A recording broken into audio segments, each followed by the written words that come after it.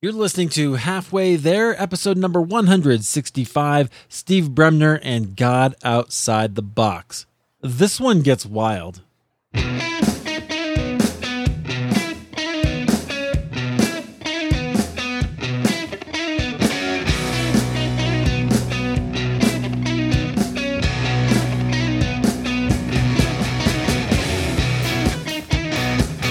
Well, hey friends, welcome to Halfway There. This is the show where we have honest conversations with ordinary Christians about today's Christian experience. I can't wait to share this episode with you. Of course, I'm your host, Eric Nevins, and I'm glad that you are here. So today, our guest, he is an author, a sometime podcaster, and Supreme Galactic Emperor. I'll ask him about that. He is Steve Bremner. Steve, welcome to the show. Thank you for having me, Eric. I'm glad that you're here. And for addressing me by my correct name. Do people get it wrong? I've never asked anyone to call me that before. It's the first time on the form for Fantastic. Well, yeah. So just friends, what I'm letting you in on there is I have a little form that podcast guests fill out so that I can collect all their information and be ready, not have to send them a million emails later. Learned that one the hard way. And Steve, I said, how would you like me to address you or introduce you? And he said, Supreme Galactic Emperor. So you got a sense of humor, which will be fun to talk about as we go forward. So, Steve, why don't you tell us a little bit about who you are and where you are now? Okay. So that sounds like a simple question, but it's actually pretty daunting for me. Okay. I've been here, like to specifically answer where I'm at now. So I've been here in Peru for the last 10 years, more than 10. And, you know, what I find myself doing now is a lot different than whatever vision I had, whatever I was doing when I first came here as a single man at the end of my 20s in the beginning, right? Yeah. Now a lot of my focus is more on the tent making aspect of funding my ministry than it is the ministry itself, it seems. You know, and the main thing I'm giving a lot of my attention and time to has to do with helping, you know, authors write their books, or, you know, busy entrepreneurs or thought leaders of some kind who are looking for expert status, you know, that a book can bring them, you know, as well as other people like pastors or people who have a impacting message. So a lot of what I'm doing is really through that lens right now. But we're still down here in Peru. We're still a part of our organic missional community, organic church, whatever, you know, the buzzwords are, called Oikos. And, you know, my wife and I are still involved in that, just on a smaller scale. And we've been a part of it for 7 years, almost. Yeah, it's got to be about 7 years now. And so I don't know whether to call what I'm doing now a sabbatical or not, but that's where I'm at now. Awesome. Well, that's great. So how you got there will be an interesting story, I think. So I can't wait to hear it. So let's go back a little bit. Where are you from? So you're in Peru now, which I think is cool. I love the fact that we can, through technology, not only meet, but also have this conversation. That's fantastic. But where'd you grow up? I grew up in this small town, you've never heard of it, Ontario, called Peterborough.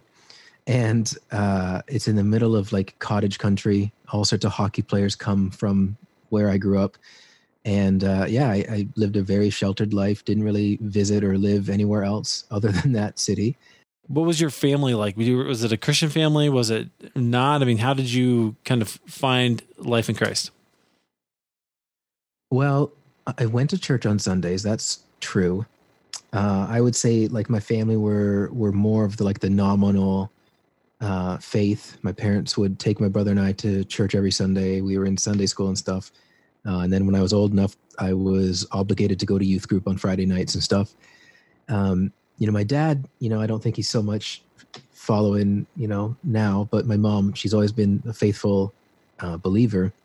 And then sometime when I was like 15, I really gave my life to Christ for real. Well, so tell us that story. Like, what happened? I don't remember the exact details. I just know, okay, this is it. Like whatever I was doing before was not the real thing. And so I was around 15 and I had whatever, you know, issues. I had insecurity and self esteem issues or whatever. And so there was this day or week where I was rushing home from delivering my newspapers, and I decided, okay, I'm done with like horoscopes and other things that like I want some kind of answers from and be able to kind of predict the future or see what's coming tomorrow or next week or whatever in my life. And these Christians, they seem to be pretty happy people. And okay, I'll read the Bible and maybe God will do for me what I want or something. Yeah. So I started like I grabbed my Bible one night. This was in the middle of March 1997, and it was on like spring break or March break, depending on which country you're using. And I opened in the middle of somewhere in the Psalms, and I read to the end, and then I read like Proverbs, and then went back to like the beginning of Psalms or something.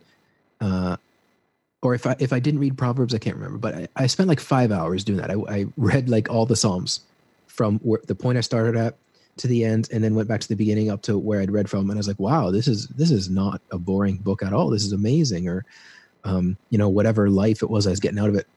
So I kept like doing that. I would just open up something, it could be a gospel. It could be some random book. I didn't know in those days how to read the Bible. So I would just open it to things. Right. And I was just loving it. And, so somewhere in there, I was like, okay, I'll give myself to this for real, not just like a insurance policy to get out of hell or something. Right. And so that's kind of like, I don't have this kind of, I was trembling at the altar and weeping my soul out. And it was just this odd thing like that. Like I'd been around the gospel a lot already for years, but I know that I had no commitment whatsoever to Christ until 15, until that happened. Yeah. And all of a sudden it clicked, it sounds like. Yeah. You could say it that way if you want. It clicked when I was 15. There you go. Yeah, that's good. I don't know. I think of it as kind of a continuum. We sort of are moving closer to God, and then there's a point at which we kind of realize where we're headed. And so it sounds like that was for you around 15, which is cool. That's I love to hear different kinds of stories like that. So where did that take you? And did you have people who invested in you to disciple you, or eventually that takes you to the Fire School of Ministry? But how did you get there? Fill that in for us. Well, yeah, I guess around the time that I gave my life to Christ, we had this new youth pastor who'd started that year, my 10th grade of high school. And on some level I was getting, discipled, but maybe not like 100% personally by him, like one-on-one, but, going to the youth group and being a part of what was going on, attending everything that I could. And in those high school years, I found out about like a Christian group at school. And so I would, avail myself of that and make those friendships and stuff with people.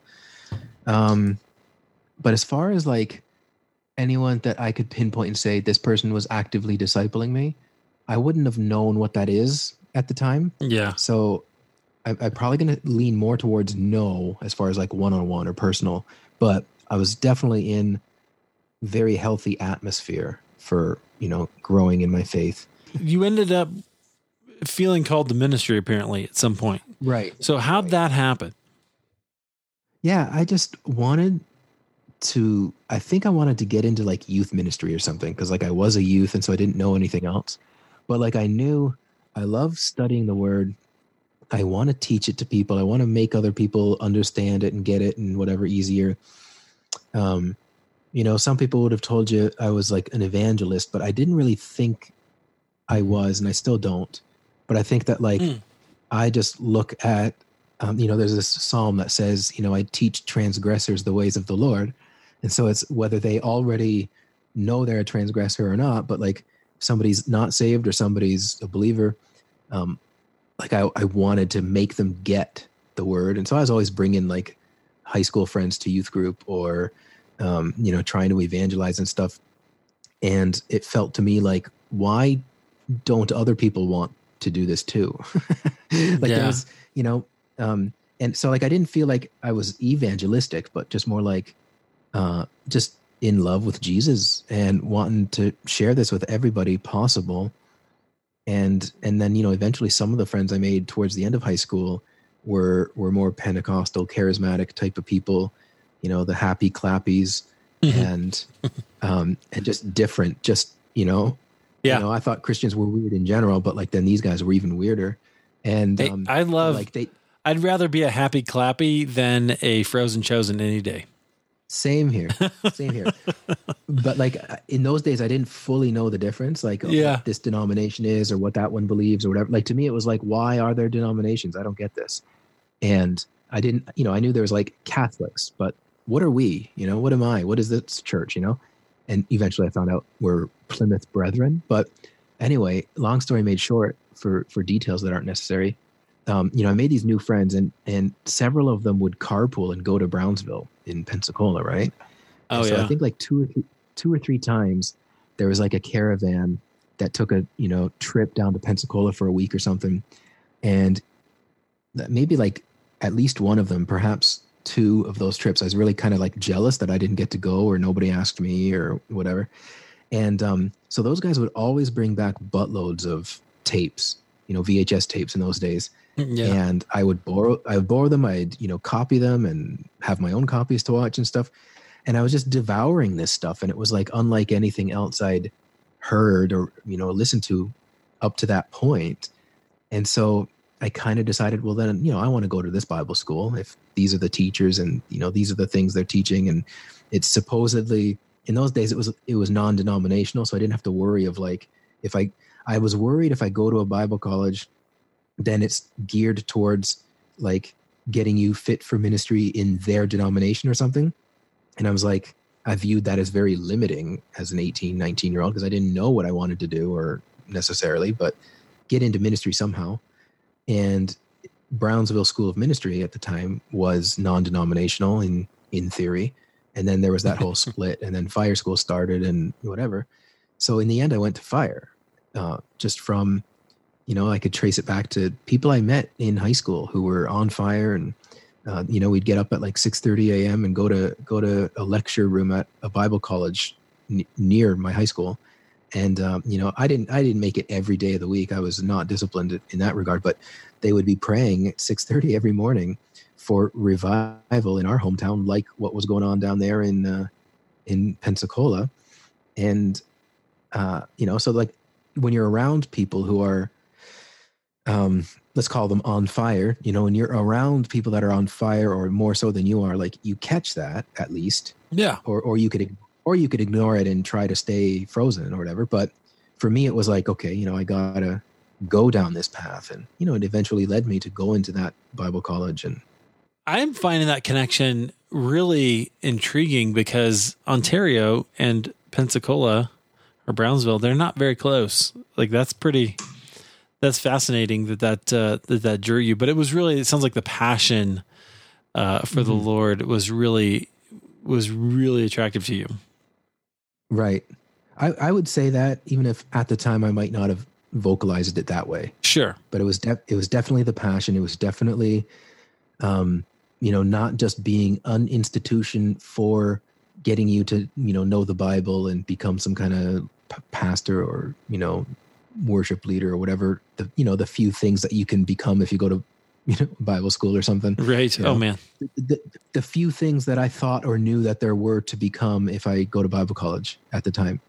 And, their thing, I don't want to say their shtick, but the revival, being in that revival, being, all about raising people up and sending them to the world as missionaries and stuff. Yeah.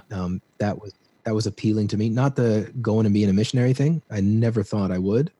But I knew I'm going to get something out of this and come away and have a better idea of like whatever the next step for life is, and yeah, I loved it. Yeah. Obviously. Interesting. So I think you're the second person I've had on the show who was impacted by the Brownsville revival. Specifically, which is interesting to me because I can see one of the things I love about doing this is it's honest conversations with ordinary Christians about today's Christian experience, right? So I'm trying to do what are people actually experiencing in the 21st century with God?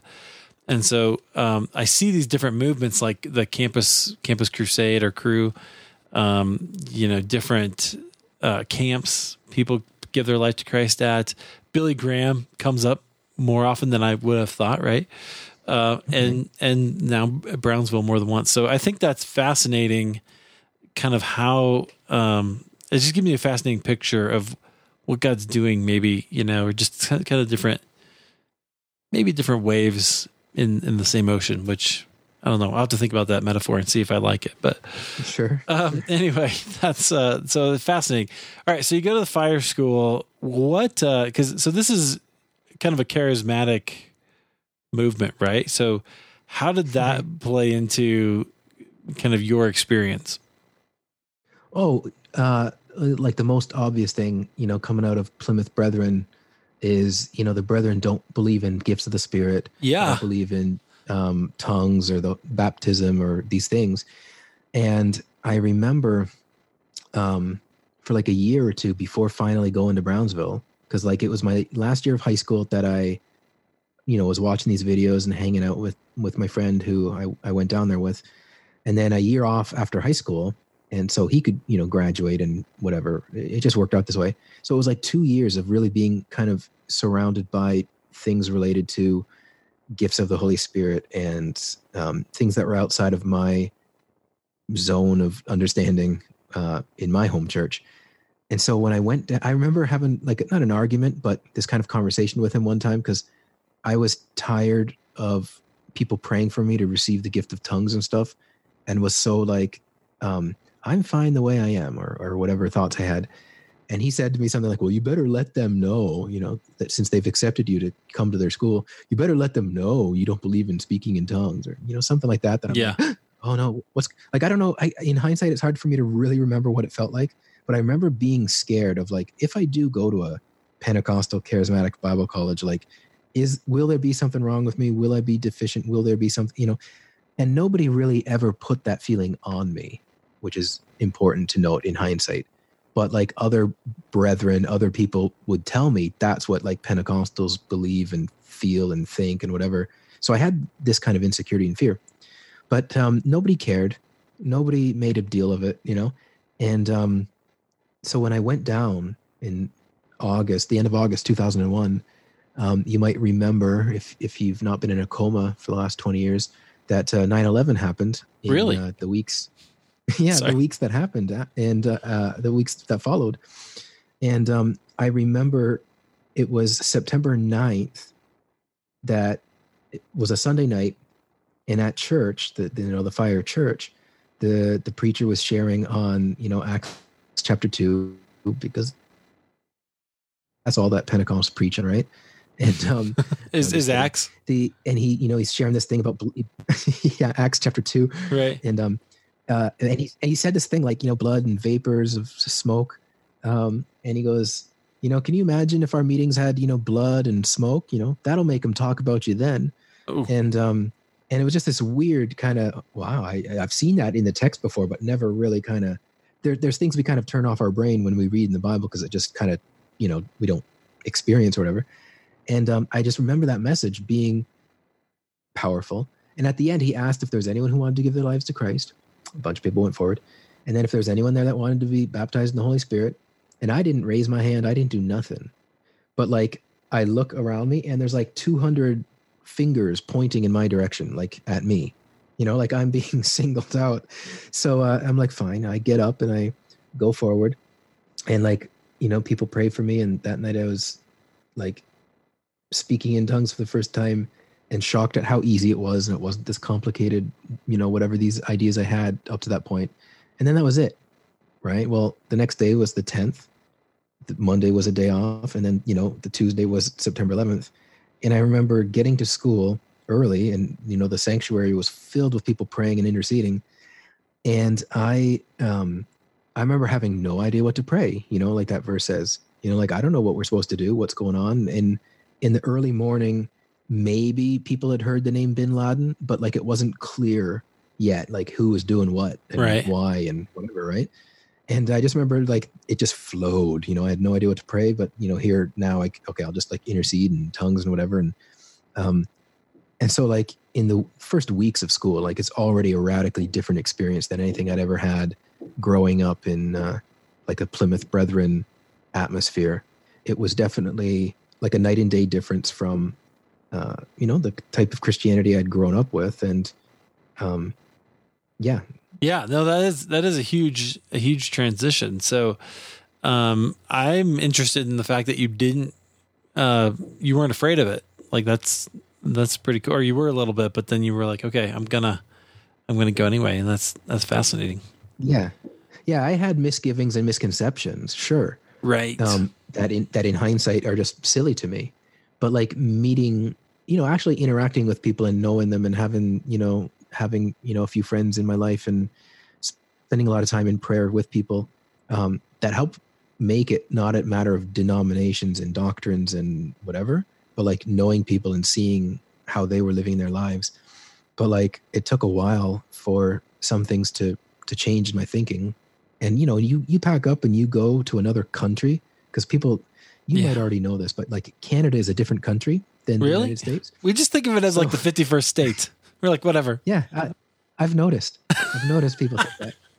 And Mexico. But like, but you pack up and you go to another country for another denomination or another flavor of like Christianity, like that Bible school. Mm-hmm. So the culture, like Pensacola, Florida, for all intents and purposes, is Alabama. Yeah. So to go from like Ontario to Alabama, I had more culture shock that first month in Alabama than I ever did in Europe or South America, because I wasn't anticipating it, wasn't expecting it. I didn't realize just how different our cultures are. And then, 9/11 of all things happening in those first weeks of, I'm living on my own. I've gone away to another country, another, Bible school and stuff. So there's all these things where that was like setting a precedent for adulthood, Yeah. So that can be very disorienting. Yeah. Yeah. Interesting. Wow. Okay. So you're kind of learning there. You're figuring it out. So did that happen? So you spoke in tongues within the first month? Is that what you said? Like that just. Yeah. Interesting. September 9th. You're like, okay. Easy to remember because of, the events that week. Of course. But it's kind of interesting that was like an early experience. It didn't take very long for you to kind of dive in. Okay. So obviously if you went there, like you were kind of in on kind of the movement and, what God was doing there. What is something that you learned that maybe, and maybe tongues is it, that's okay if it is, but that maybe other people don't know, just kind of looking from the outside? Because revival gets a little bit scary. Right. Well, I went when it was over or afterwards. The split had happened. Yeah, I believe it was like over. But when you're there, people who were going there, didn't feel that way. But as far as like, when the school had started, that split had happened after, most people agreed or believed it had ended. And so I felt like I was there more for like the aftermath of it than the actual revival.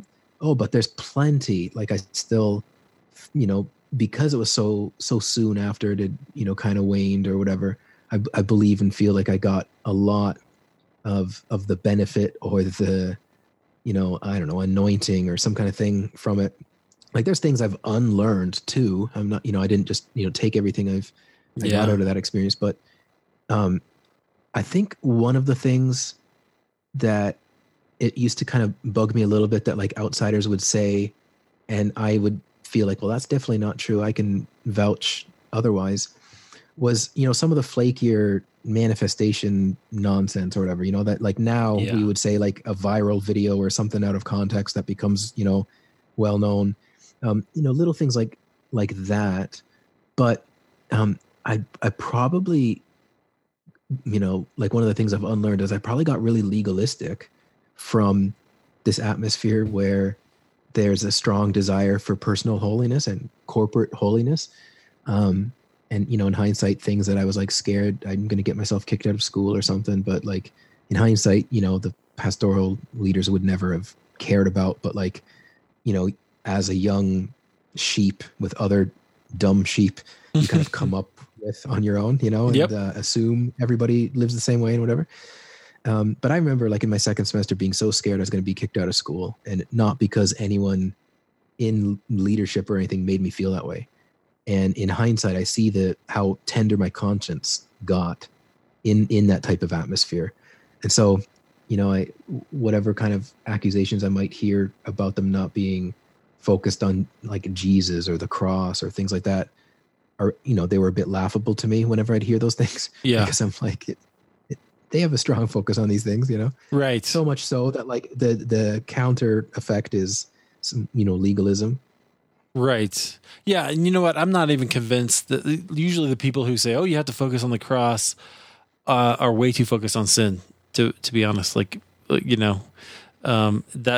our focus shouldn't be on sin. It should be on Jesus and on the freedom that he's given Amen.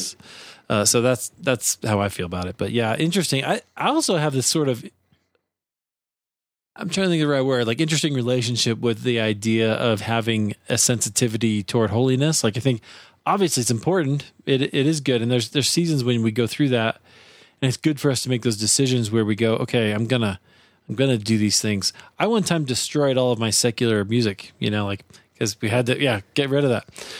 But now, So right. Cause that was sort of how I felt. And it was a good thing for me to decide, hey, I am going to follow Jesus, and I really need to just only have those influences right now.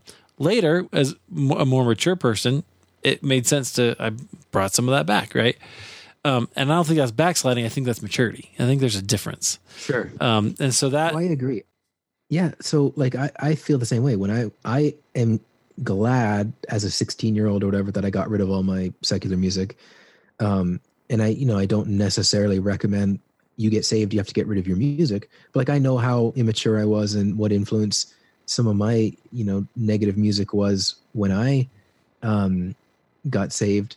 And I remember when I was 16, the second Foo Fighters album came out, and they were playing in Toronto, and I had not yet really thought of getting rid of my secular music yet.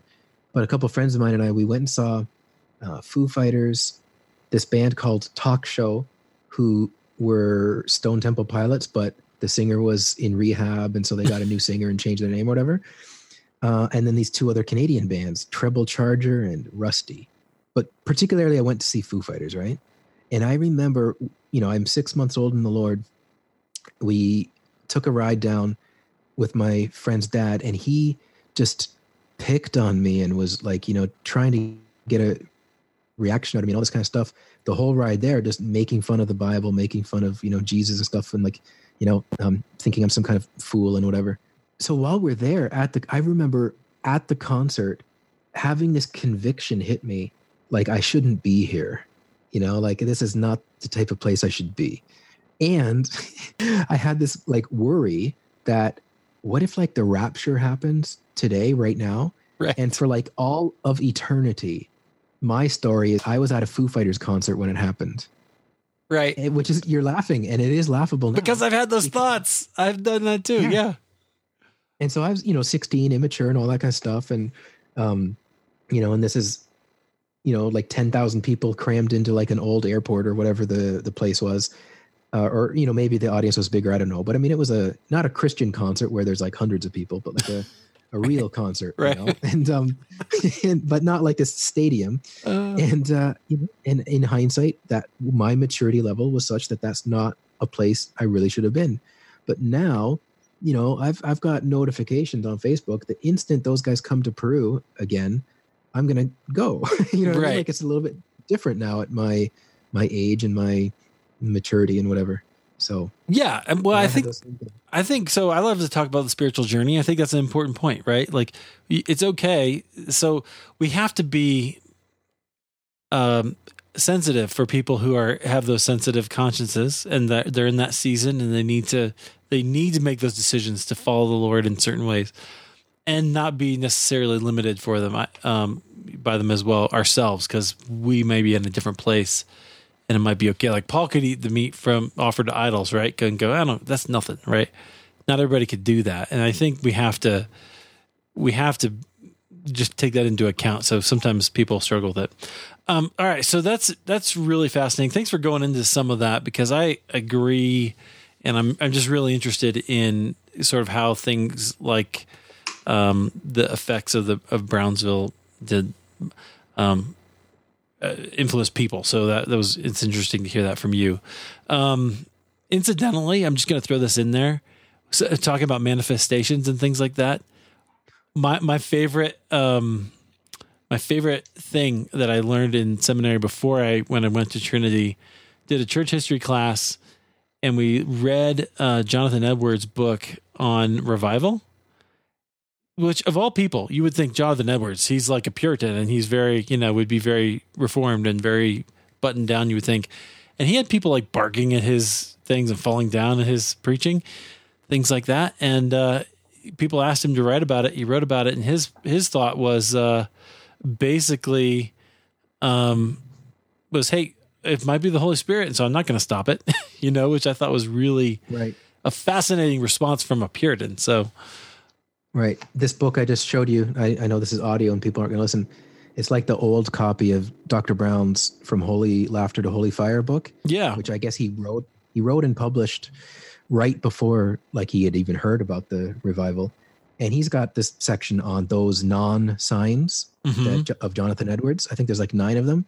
And, like this happening is not evidence the Holy Spirit is here, nor is it evidence that it's not, like that he's not. Like I forget the exact wording of them. I just whipped this off my shelf now, right? Yeah.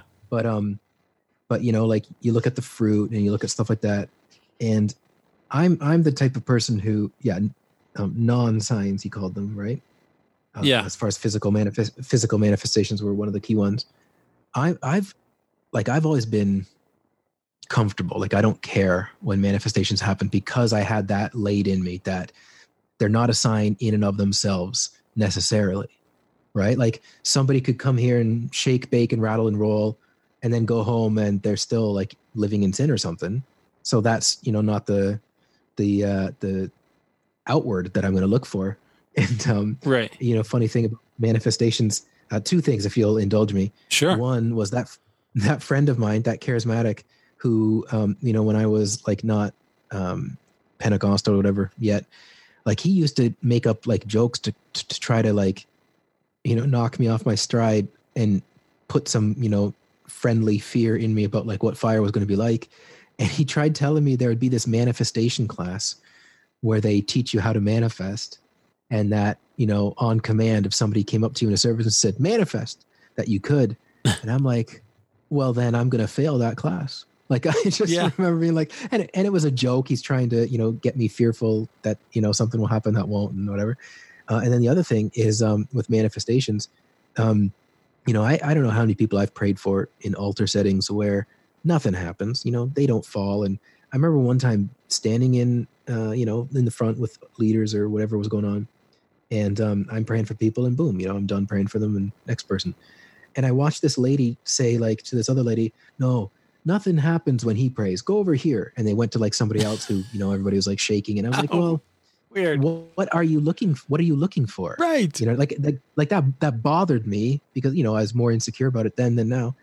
And so I'd be in meetings where they say like, this guy will, catch for you. And for the listener who doesn't know what a catcher is, that's where it's like a type of usher or whatever, where they're behind the person that you're praying for, just in case they fall down, or they fall down and their belly or their bum or whatever is showing, and they might have a blanket to cover them and whatever. And I would say like, no, I don't need any catchers. People don't really, nothing really happens when I pray for people. And I didn't mean that in like a self-doubt kind of way or anything. I was just more like, there's just so few people, maybe you go where you see the need more than being near me. And I kid you not, Eric, every single person, they would just drop like potatoes. Like I'm like hugging, like if it's a guy, like I'm kind of like hugging him before he falls down to the ground and, laying him down gently and stuff. And I'm like, okay, God, like I don't get it. Like normally nothing happens. And then now like everything is happening. Yeah. What do you make of that? Well, I think God doesn't have a box that he works in, and, he doesn't do things to like our expectations and our minds. Because I remember one time being at Brownsville on a Friday night to hear Tommy Tenney speak. And he was, at the end, he's going around laying hands on people, praying for people. And I'm watching everyone just fall to the ground and whatever.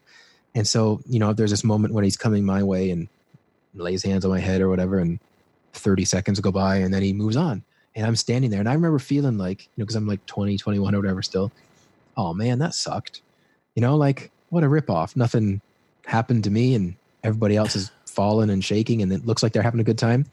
So I turn around, and then like, I don't know, I walk by like 6 or 7 people, and as soon as I get like near them, each one of them just falls to the floor, and I'm not feeling anything. There's no whatever going on. And I'm like, not affected by whatever's affecting them, even though it's like when they're in my vicinity. So like I learned early on that this stuff doesn't mean, something's happening for someone, if it it's not impacting them unless they manifest or look a certain way or behave a certain way or whatever. Nor does somebody, maybe if it doesn't happen to them, it doesn't mean God didn't do something mighty and powerful inside them. So, right. Anyway, that's just to tag on your thing about Jonathan Edwards and what you wouldn't expect him. Yeah, that's where that totally fascinated me. Here's what I want to take from that, and I just want to apply this, guys. So, here's the thing: a lot of us are perhaps more distant from the charismatic movement, groups, churches, because we look at that and we see physical manifestations, and we're afraid. Here's the thing: don't be afraid. Like, God is bigger. God is, and there. I love Richard Foster's book. I'll put a link to that in the show notes about, I forget what it's called, even streams. Like, he has this idea of streams, right? And charismatic is one of them. And so don't be afraid to explore it. Take your relationship with God there and listen and see what happens. Observe. You don't have to fall down. You don't have to do whatever, but ask God if he might be calling you into something like that. Or into a different kind of experience. It's okay. It's okay. And you don't have to be afraid. Anyway, I wanted to call out that fear, because I think so many of us miss something because we're afraid. Giver. Yeah. So where'd you go? So you eventually you started to tell us the story. You ended up going to Amsterdam, right? And that, Rotterdam. So you wanted to be a missionary. How did you make that decision? And then tell us that story. So in my second semester, there was a group of fire grads who went and formed a base in Holland. And they came back at least once that semester to basically share all the fruit, share everything they were seeing going on. They were going into high schools and like having assemblies and preaching the gospel and seeing people get saved. And they mentioned how they needed people to come and make disciples. They had no problem with like the evangelism and people who were called to evangelize and stuff, but they needed, people to plant and water, what was planted and stuff. And so I remember going up and talking to the guy. His name is Greg Montella. He's actually somebody you ought to interview on your podcast. I'll try to hook you guys up. That'd be great. And he's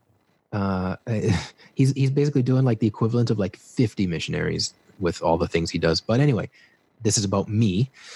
And so he had this team there, and they were, I stayed in touch with him. I talked to him every time he was in town about whatever was going on in Holland. And this is before social media. This is before, I knew what a blog was or things. So really you hear like minimally whatever's going on around the world, unless you're on someone's newsletter list or whatever in those days. Oh yeah. Back in the day, wasn't that crazy? Anyway. Yeah. In hindsight, it took me like 3 years after that before I finally set foot over there, because I finished school, and then fire changed from 2 years to 3 years, and I went and started my third year but never finished it. Just graduated the 2-year diploma thing. Well, I remember I went over there to do an internship in like spring of 2005. And so like I came back to Canada, raised money, and became, affiliated with Fire and a thing in Canada called Calvary International Canada for my support raising and stuff. And, probably a year after I'd left that trip, I'd moved back as a missionary, and I was there for about a year and a half. But when I first moved there, I thought, oh, we're going to bring revival. We're going to see this, Jesus revolution and things that like we'd learned in Bible school, like whether arrogantly or naively, as a young person, like fresh out of Bible school, like that's the kind of vision and expectation I had for what I'm going to go do there. And obviously it didn't happen, or at least, whatever, God's doing in that nation is not like because of me or something, and, yeah, there's an interesting mix there, isn't there? Of both naivete and arrogance, which is sort of the blessing of the young, I think. Yeah. And in hindsight, as a young missionary, it was hard to raise support. So I'd do floors with my leader. He would take me with him because his full-time job was doing like wood floors. And so I spend a lot of time, and I would say like, that time was discipling for me, and spending time doing a trade, appreciating aspects of ministry where people are full-time and don't, they're not bivocational and don't need to tent make and whatever. Because just that kind of physical labor was not my cup of tea if it didn't have to be. Yeah. And but I did like having money because I like food and shelter and stuff. Right. And, me too. So anyway, he had a cafe he had opened in a Muslim neighborhood, and the idea was to be open a few nights of the week, and just there was board games, there was couches, and like a fake bar, like a non-alcoholic type of bar. Right. And we were, we had very few volunteers, so we were only open a few nights of the week. And then that kind of transitioned into more of like a house of prayer type of ministry where we would, be doing prayer events and stuff like that all the time. But for various reasons, I didn't, I didn't last. I think I maybe spent a year there. And around that time, I don't know if you want me to go into it or not, but that's when Well, what I'm interested in is, because I know that you had a... I mean, maybe this wasn't a full-scale dark night of the soul. I guess you can tell me what that was like. But I know it was kind of discouraging to you, and so you kind of had to go wrestle with, God, what are you doing here? Where are you actually taking me? So tell us kind of that aspect of the story. Well, I feel like I've had a few of those, but the one that would be for that season or that aspect of my ministry was, there was wondering if I had missed God and just presumptively went over to the Netherlands that second time or not, in light of how, like, previously that other team packed up and moved to the States and stuff. I felt like, what if I wasn't really supposed to come? Maybe that's why, the fruit looks the way it does, or the things are difficult and don't seem to, be improving, or there's all sorts of questions I had like that. But I went back to Canada. Every fall, Fire has like a mission conference. So I'd gone to that in North Carolina. Went back to Canada and was just not in a position to head back over to the Netherlands yet. I didn't do anything, I didn't raise any new support or whatever. And it's, costly to live in Europe. And so I remember my pastor was on a trip to Peru. And this is I long since left the Brethren Church. This is like a non-denominational charismatic church I've been a part of for a few years now. So he's on a trip to Peru. He comes back. I meet with him, and he's asking me about how I'm doing in Holland. What's my life like? What's my week like? Any girls, whatever. And then when I'm done, he just kind of tells me, you don't believe what you're telling me, Steve.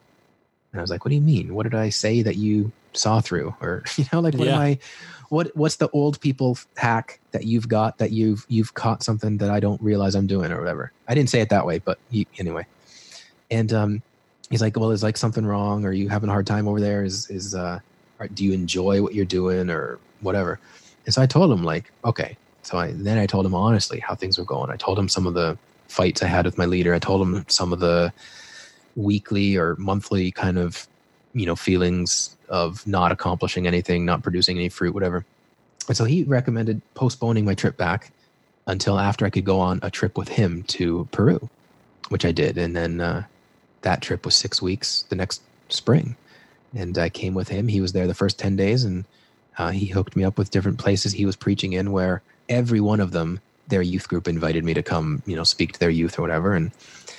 But when I left his office that day, I remember walking down the hall from his office feeling like Peru is the next place I'm going to live, And so having that thing to focus on helped get through that dark night of the soul, kind of like that discouragement and that phase, or, those feelings like, maybe Holland was a mistake, or maybe I'm failing at it or whatever.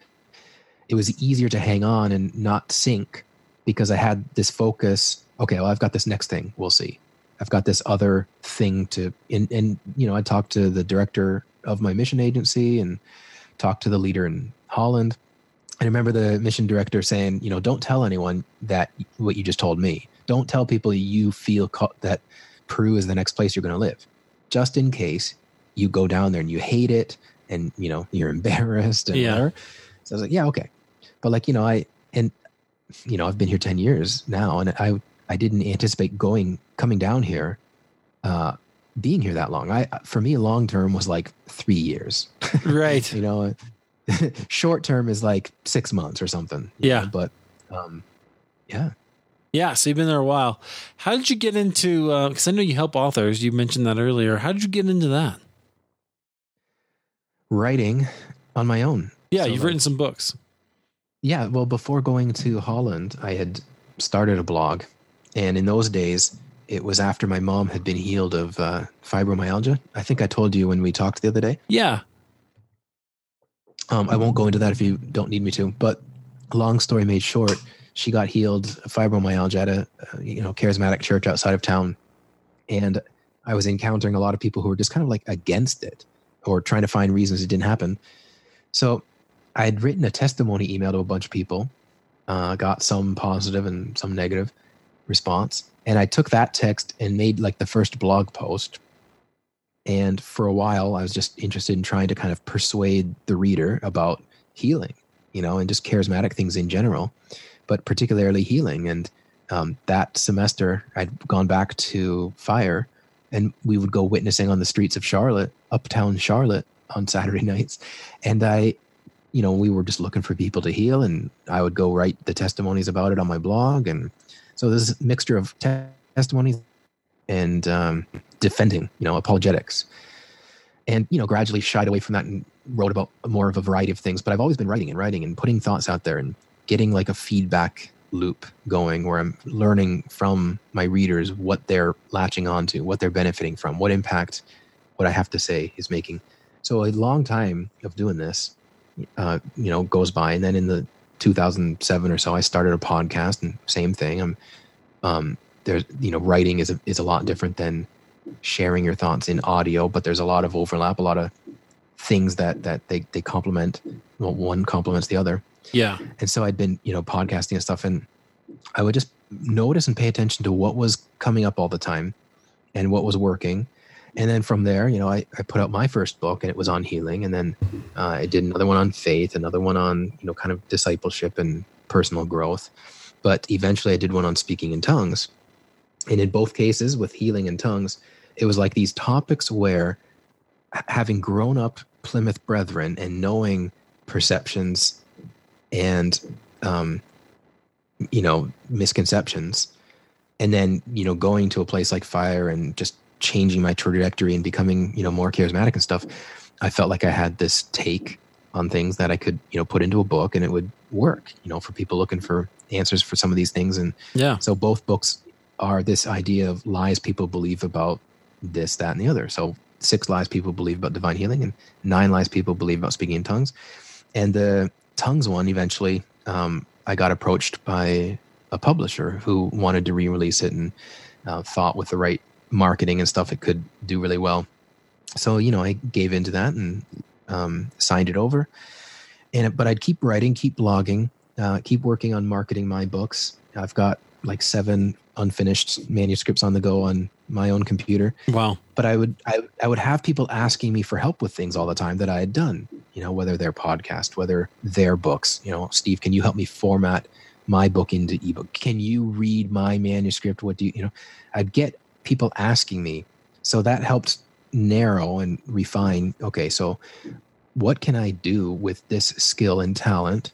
And so I kind of went down that road, but then it wasn't until maybe 2 years ago that I really decided to totally give it a shot. And I got like some business coaching and joined a really expensive mastermind and learned, like how to handle sales calls and how to present my offer and stuff like that. So I looked at it, and there's way more detail to it than perhaps is a good idea to share publicly. But long story made short, my wife and I were just in dire straits and in a situation, a bit of a crisis, where we didn't want to try to raise more support. We were just done with this mission system where you raise money and then you got to convince people you're producing fruit. You got to show, you got to be writing a newsletter every month. You got to be doing all these things to barely get by. You're overworked, but not making any donations or whatever. So hard. And when this particular crisis came our way and we were kind of discussing it with our leaders, like, do we want to pack up and go to Canada and try to raise support to fix this? And I just said, no, I'm done. I can't do this. For me, it's like tent making or nothing. And if the tent making doesn't work, we'll give up and whatever, move to Canada, get a job or something. But if I'm going to tent make and use my skills and talents, then it's with writing. And so I just went about a lot of what I was learning from, my mentors and my coach, and how to attract clients to what you offer, and how to handle prospecting, how to handle when you get them on a call with you and you're discussing whether you can do for them what you're offering, right? How to stick by your price and not be, like, this was a big thing, to be honest with you, and it might be a conversation, wealth and money and finances, and you go from being broke as a missionary and barely getting by, and the book sales help, they're great, when you're promoting them well, but like, to turn around, I had crowdfunding. I did crowdfunding for both my daughters' hospital, like their births. And so to go from like the kind of money I was needing to pay the hospital to like charging that kind of money to people to help them write their books and stuff, that required a lot of mindset help, and being around other people who, for them, it's nothing, and they charge 10 and 15K for consulting they do and stuff. To mention what I mentioned earlier about being around people who are on fire, there was that type of experience for me. They called it normalization. You get around people who are doing what you want to be doing, and then it helps bring you up to that level to do it. And so when I got through that, and I'm still going through it, I'm still, there's still mindset things to recalibrate. When I got through that, I don't know how to phrase it any differently than I already have, the mentality and not being afraid of charging, they call it charging what you're worth. If I'm going to do all this work for someone, then this is the amount I want for it. Not be guilt tripped because it's for the kingdom.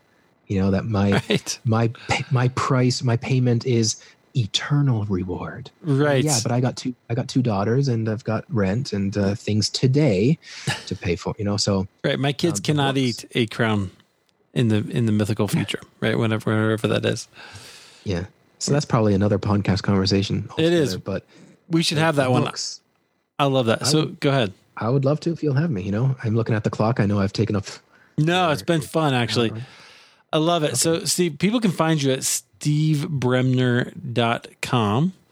Correct. And so if you're an author, that's definitely check it out. Steve has some services. But if you're interested in his work and maybe, like we said earlier, some curious about your books, about some more charismatic ideas, maybe go check him out. So that would be good. Yeah. Steve, those are all on Amazon, of course. Perfect. Well. I've got links in the show notes at halfwaytherepodcast.com. Steve, anything you want to leave us with? And this isn't, a theme or something we've discussed the whole time, but go for it. You know what I mean? Like, imperfect action is always better than no action at all, and God's telling you to do something, speaking something to you, pack it up to move or to write a book or to do whatever it is he's telling you to do. Just, go do it and not make excuses. You don't need to pray about something. If 10 seconds ago you told me God told you, and then you don't need to pray about it. You already know he's telling you to do something. Just do it, and not make excuses for it. And you don't regret when you go for it. So 100%. Hey, that's why we're both podcasters, right? Because we just went and did it, or are authors. Absolutely. I agree with that. Steve, thanks for being here and sharing a little bit of your story. I appreciate it. I appreciate you having me.